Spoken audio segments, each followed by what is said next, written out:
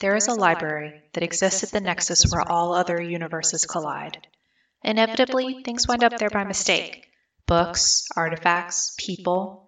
This is the place where things from all universes end up when they get lost. This is the Eternity Archives.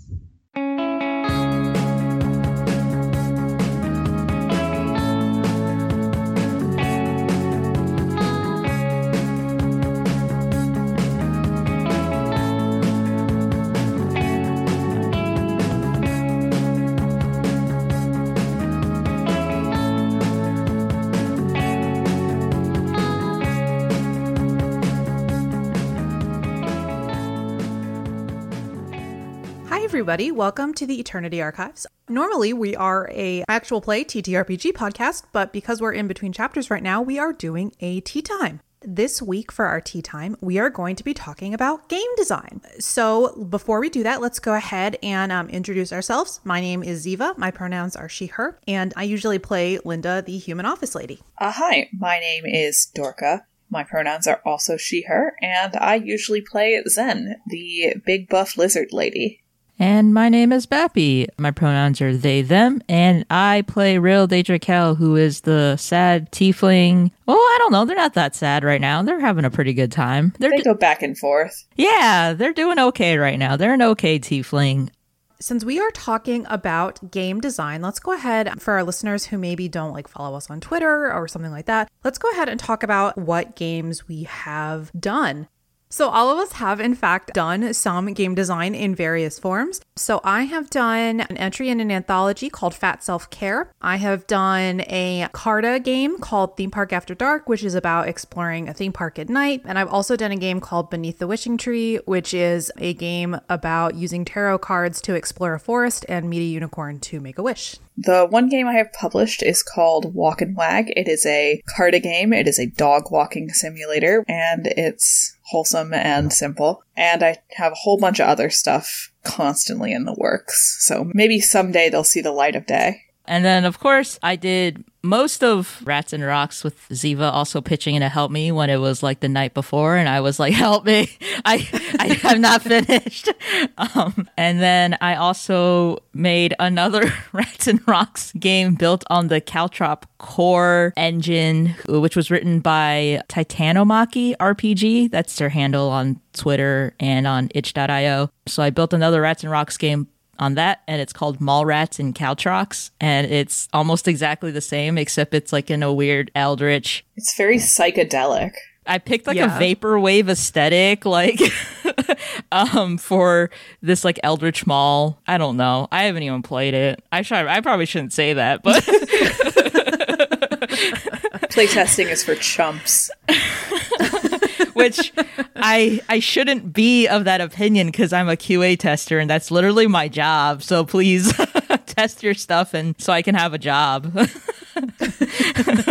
So we mentioned a whole bunch of different things that we're going to touch on in the course of this episode. But before we get into some of those details about names you might not have heard of, let's go ahead and just talk broadly about what inspired us to start designing and writing games. I know that this is a different answer for everyone, but what inspired all of us? A lot of times for me, it's there's something I want to play, some sort of theme, some sort of universe that I want to play in, and there's no existing game for that. So, the first time I tried to design a game, I was trying to design a system for Mass Effect, and I was basically, writing that into the mechanics of a different system, and it eventually got to the point where I was changing shit and making it my own in a lot of ways. That's an abandoned project, I'm afraid to say, so maybe I'll go back to it someday, but probably not, so I'm sorry I'm not writing a Mass Effect RPG for you. And BioWare lawyers set down their pens. But yeah, it's just sort of the thing where a lot of times it comes from stuff that I like, stuff that I'm interested in, and I want to play with those things. I've been GMing for a long time, obviously. I do it on the podcast, I've done it at home in other games. Because of that, I've played a whole bunch of different games, and a lot of times, I'll be writing a campaign for, Dungeons & Dragons or something, and I'll be you know what? I don't like this mechanic. I'm going to pull something from a different game instead. And then stuff kind of gets layered on top of each other and stacked up, and I find mechanics that I like in some games and other mechanics that I like in different games, and eventually, like, you get to a point where you're like, you know what? I should just throw out this whole system, start from scratch, make my own game. Dorca's very extra that way. It's like baking, or I guess cooking, not like baking. You should, I guess you could do that with baking, but it needs to be a little bit more scientific.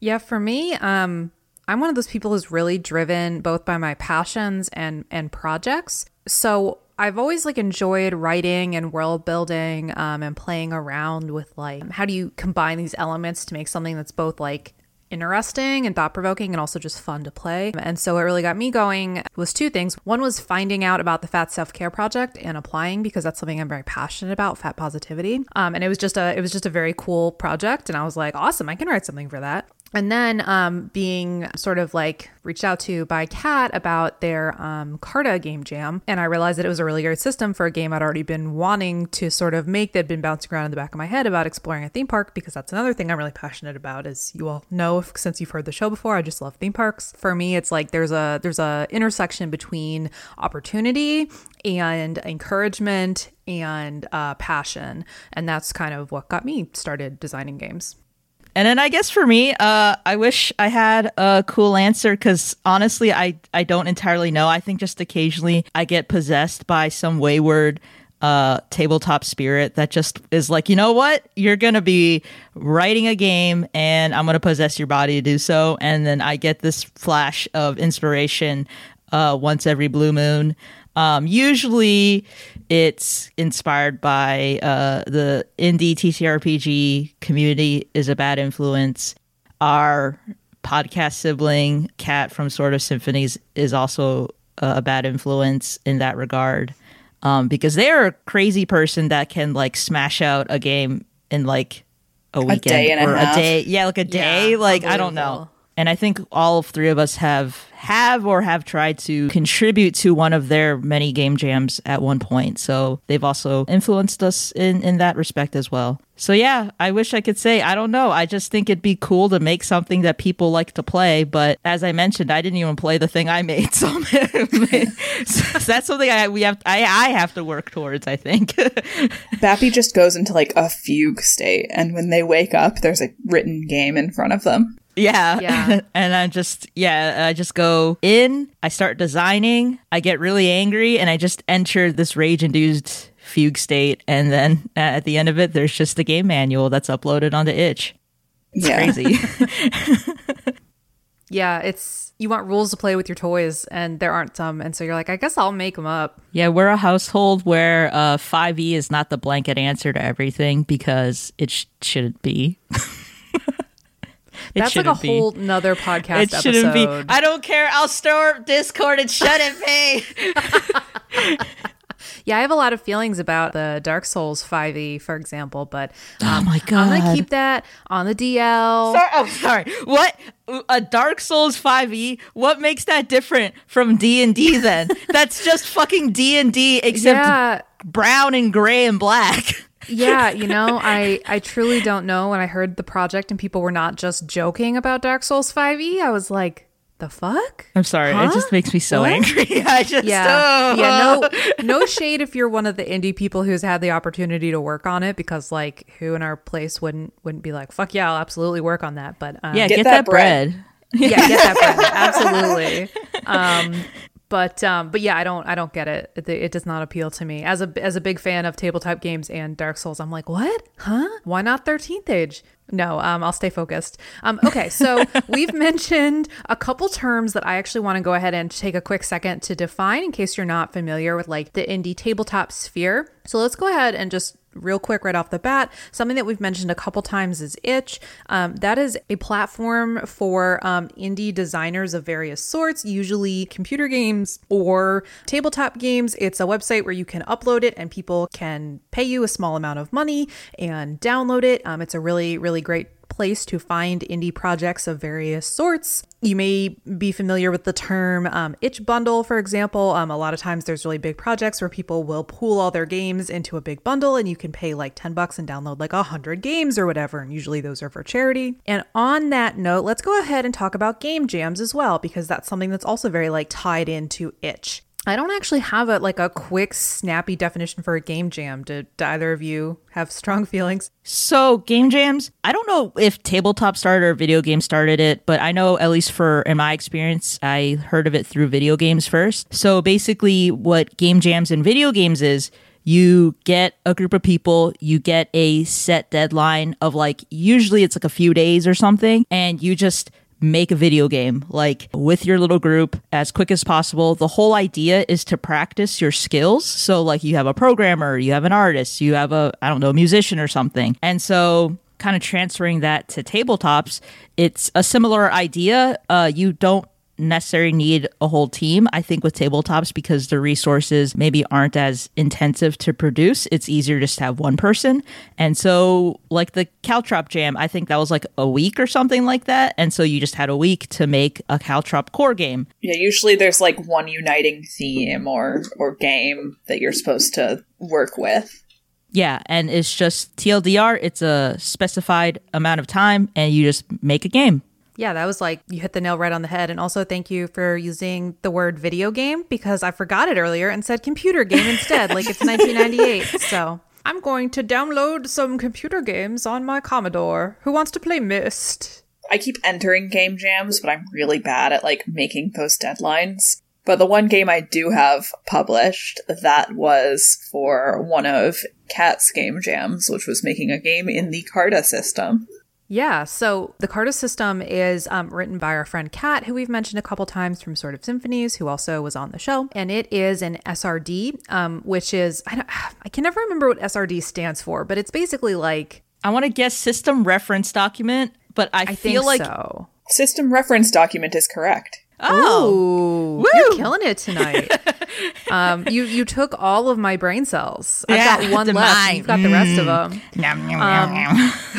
So an SRD is basically sort of like a nice organized format of rules that lets you either run a campaign. So like if you're talking about like the 13th Age SRD, for example, that helps you understand what the rules are. So when you're like, oh shoot, how many points does this enemy have? You can go look it up on the SRD. In this case, with Carta, it's an SRD that uses playing cards laid out in a grid to help players organize their play and to give players lots of scenarios that they can use so that they can play a game solo. So you'd flip over like the King of Hearts. In the King of Hearts, you look up in the game book and it says exactly what that scenario is and how you resolve it. So it's a really like nice system to create with, because you get to do a lot of writing, but you don't have to think about the rules very hard. And it's a really nice system to play with because it's flexible to make solo-friendly games, which is actually very challenging to figure out the rules for on your own. Yeah, rules are hard. Yeah, that's why so many games these days don't have very many of them.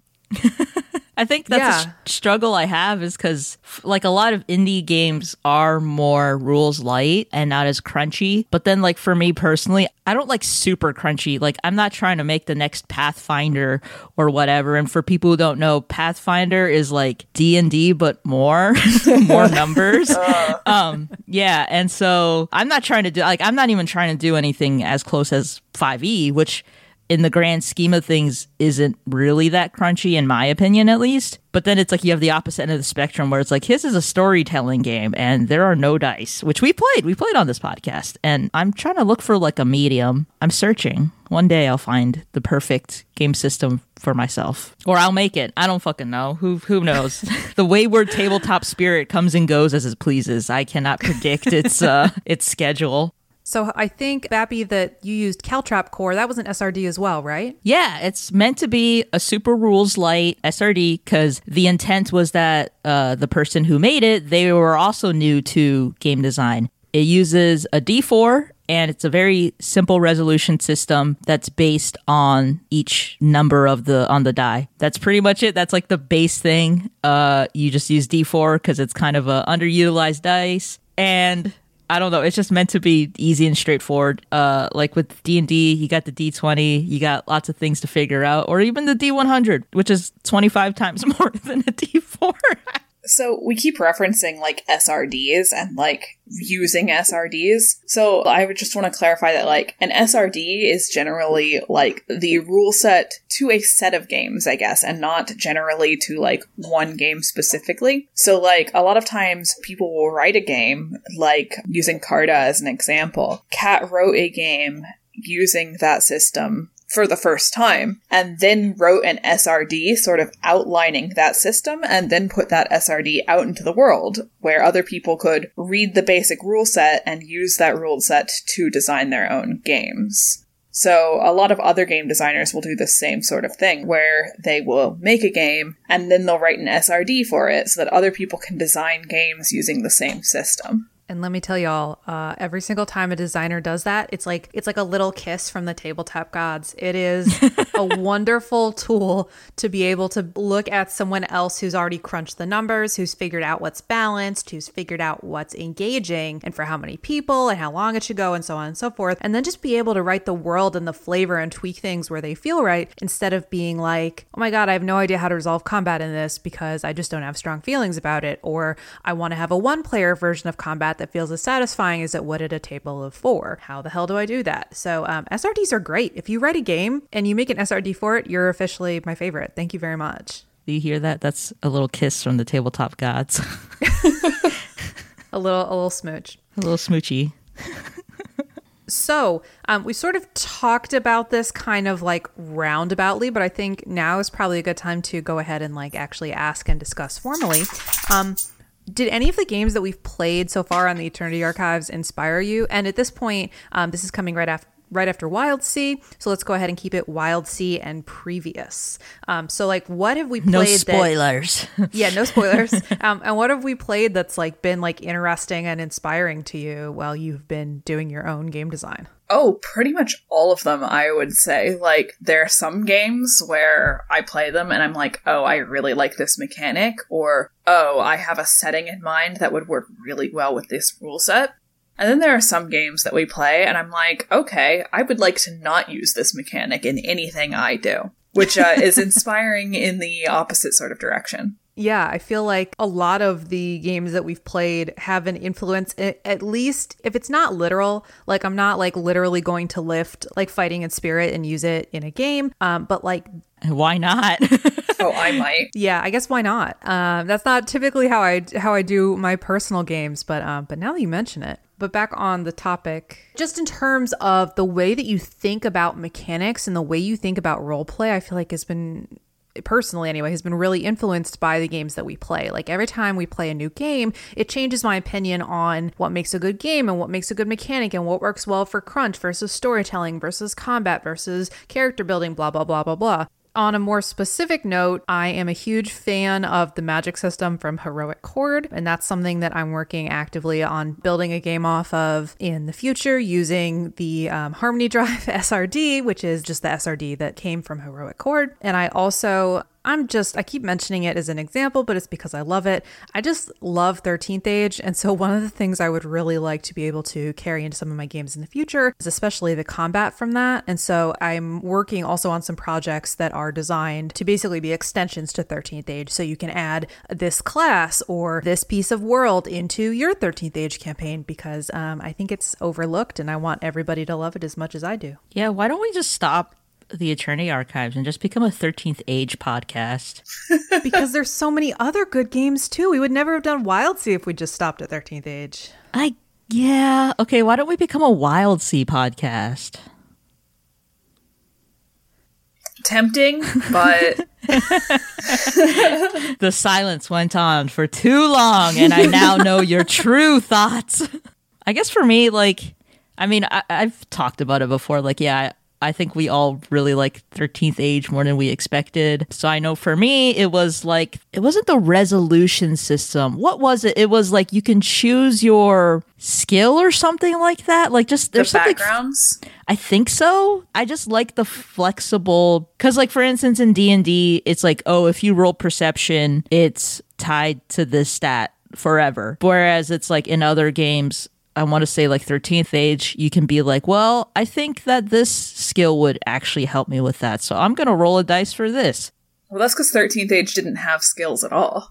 Yeah, I don't remember anything, but I remember there's like a flexible thing with specifically with the backgrounds like you mentioned, and I like that. And I liked having that flexibility. Like, I don't like that, like, oh, if you're not, strong or whatever, like physically strong, then you can't do shit. I mean, yeah, and like Heroic Horde had that too, and I'm sure a lot of other games we did had that as well, where you could pick the stat you wanted to roll as long as you could justify it. Whereas like with D&D, you don't justify. It's very video gamey. It's like hard coded. It's like, well, if you're doing persuasion, it's charisma, and there's nothing you can say otherwise. Or I guess you could, but then you're not playing D&D, and then that's a whole nother conversation that I will not get into. Sorry, I'm just a lot of unhinged energy tonight. So Dorka, what about you? Well, I'm also working on a game using Harmony Drive, which is the mechanics from Heroic Horde. So a lot of stuff from that one that I'm lifting. The escalation die from 13th Age is just really great, and I think that can just be used in a lot of different stuff, so that's a specific mechanic that I really enjoy and will be using in the future. And even some of the, like, rules lighter games, like Henshin, like, I have stuff that I'm working on with, like, a rule set similar to that, so I got a lot of stuff on the pipeline right now.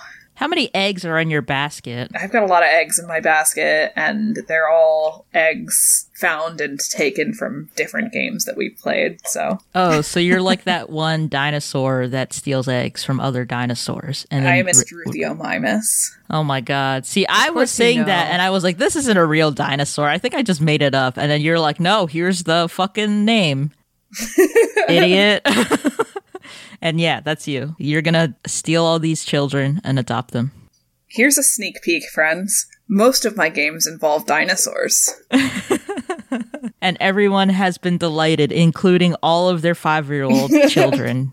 You don't have to be a child to enjoy dinosaurs. No, everyone loves dinosaurs. Every child has had a dinosaur phase. That's true. Yeah. On that note, let's get back on the rails.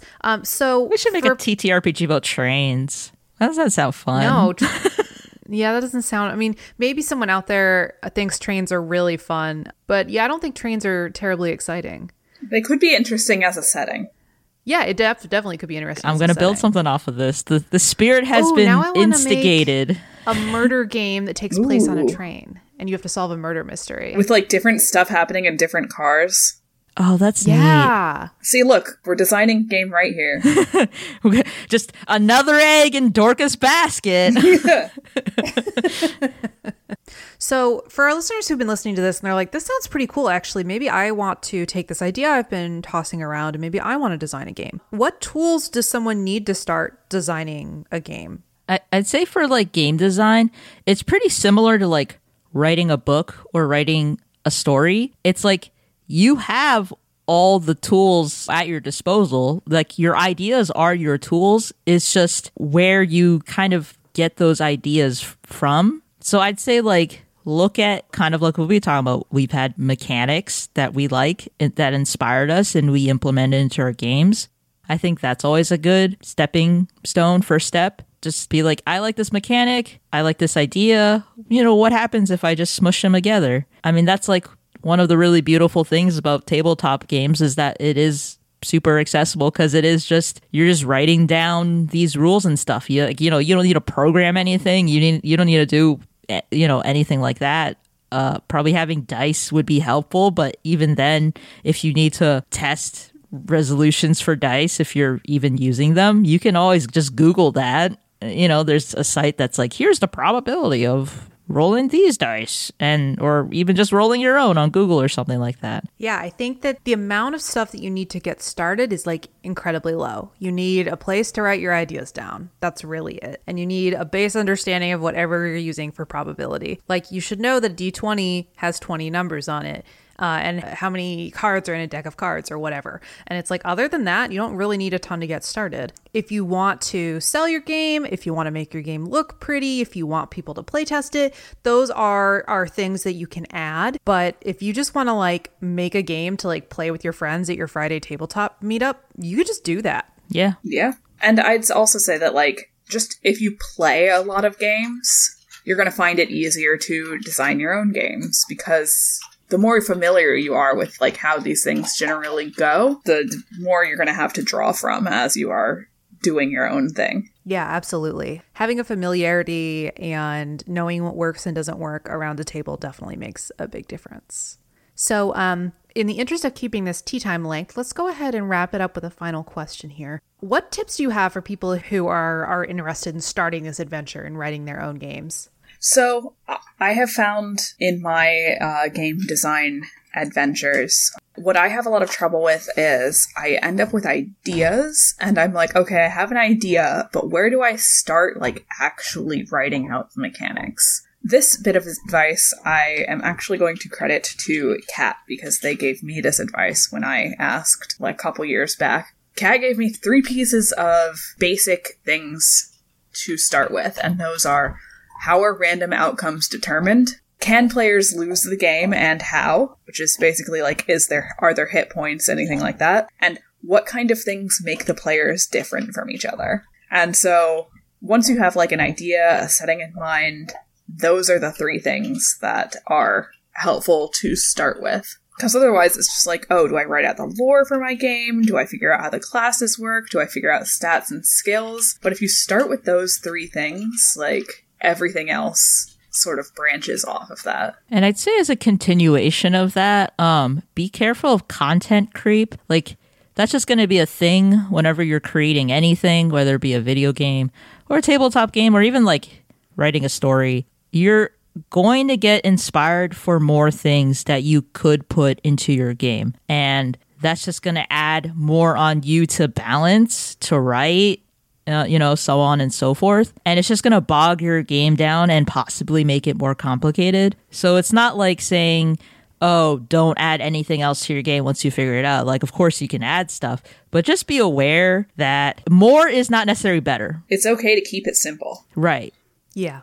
For me, there's sort of like 2 pieces of advice that I found really helpful that I have to keep reminding myself when I start on a new project. One is you don't need to reinvent the wheel because of SRDs and the accessibility of the indie sphere and all the wonderful resources that are already out there. You don't have to design a game totally from scratch. Sort of like Gary Gygax days of like pull this idea out of your brain and figure out how to turn it into a whole enormous manual are kind of gone in a lot of ways, which isn't to say that you can't do that. If that's what you want to do, go for it. But if you're like, I really want to make a game about X and combat is a piece of X, you don't have to come up with those combat rules on your own. There's something out there that probably is a really good fit for you. And the other thing is that you don't have to have a super elaborate, graphically intensive layout to make a pretty game that like looks nice. You don't have to have a layout at all. If all you want to do is type it up in a RTF document, power to you. Do whatever works for you. If you're making a game and you want the graphics to be a part of it, there's also a lot of really wonderful resources out there. This is not sponsored, though I wish it was. I use Canva to do all of my game layouts because there's a lot of like free elements and beautiful fonts and nice spacing tools in there that then generate pretty looking PDFs that are just like easy to use. Also, we pay for it.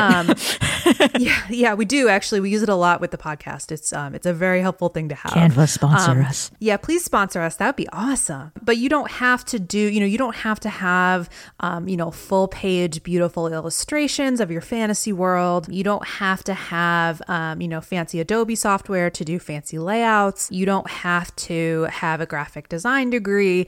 You can make a really, really usable and really pretty game without, bending over backwards. There's lots of awesome tools out there that can help you do it that don't require a lot of money or time or experience just to make something that looks nice that people want to put their eyeballs on.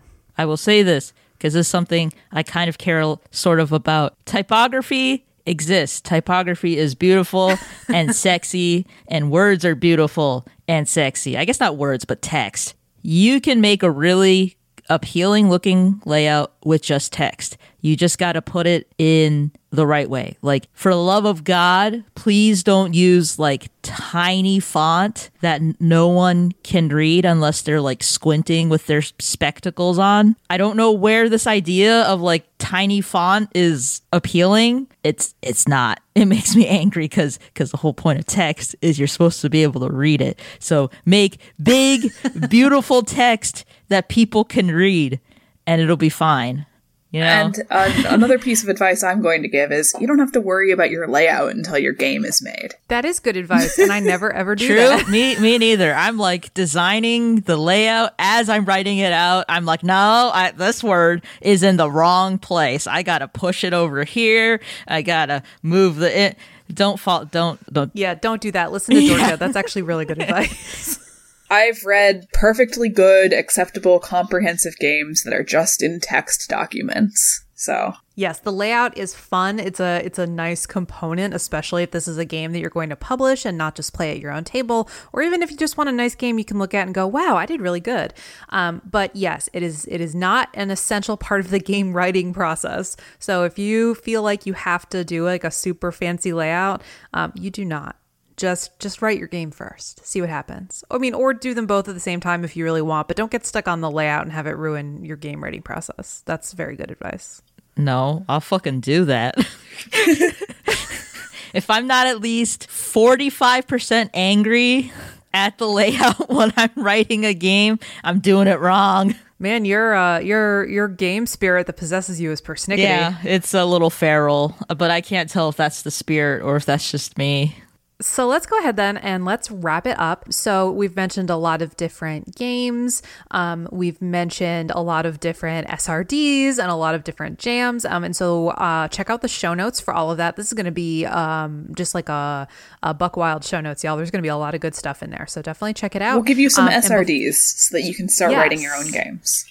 Yeah, absolutely. Write your own games. I hope that this was encouraging or interesting for some of you out there who have been debating making your own game. It's a lot of fun. I highly recommend it. Before we go ahead and sign off, where can everyone find y'all's games? Well, you can find me on Itch. I am predictably Dorka. And I am on Itch at zivawrites.itch.io. Rights as in like rights games. Like trans rights. No? I support Ziva Rights. No, the wrong one. And then I'm on bappy.itch.io. Well, thanks so much for listening, everyone. We really appreciate it, and we'll see you next time. Bye. Yeah, thanks, everyone. Bye. Bye. What does a barbarian war criminal, an undead cultist, a pyromaniac goblin, a hot topic reject, and a bard whose family is very, very cursed all have in common? Well, that's very simple. They're all our main cast. We are Goblets and Gays, a mostly Pathfinder 2e podcast set in a homebrew world. If Pathfinder isn't your thing, we have all sorts of other awesome games for you to enjoy. Join us every Wednesday for episodes of our main campaign, Blood of Kings, as these chaotic gays attempt to locate some missing royalty. Don't forget to follow us on all social media channels at Goblets and Gays to stay up to date with our amazing projects.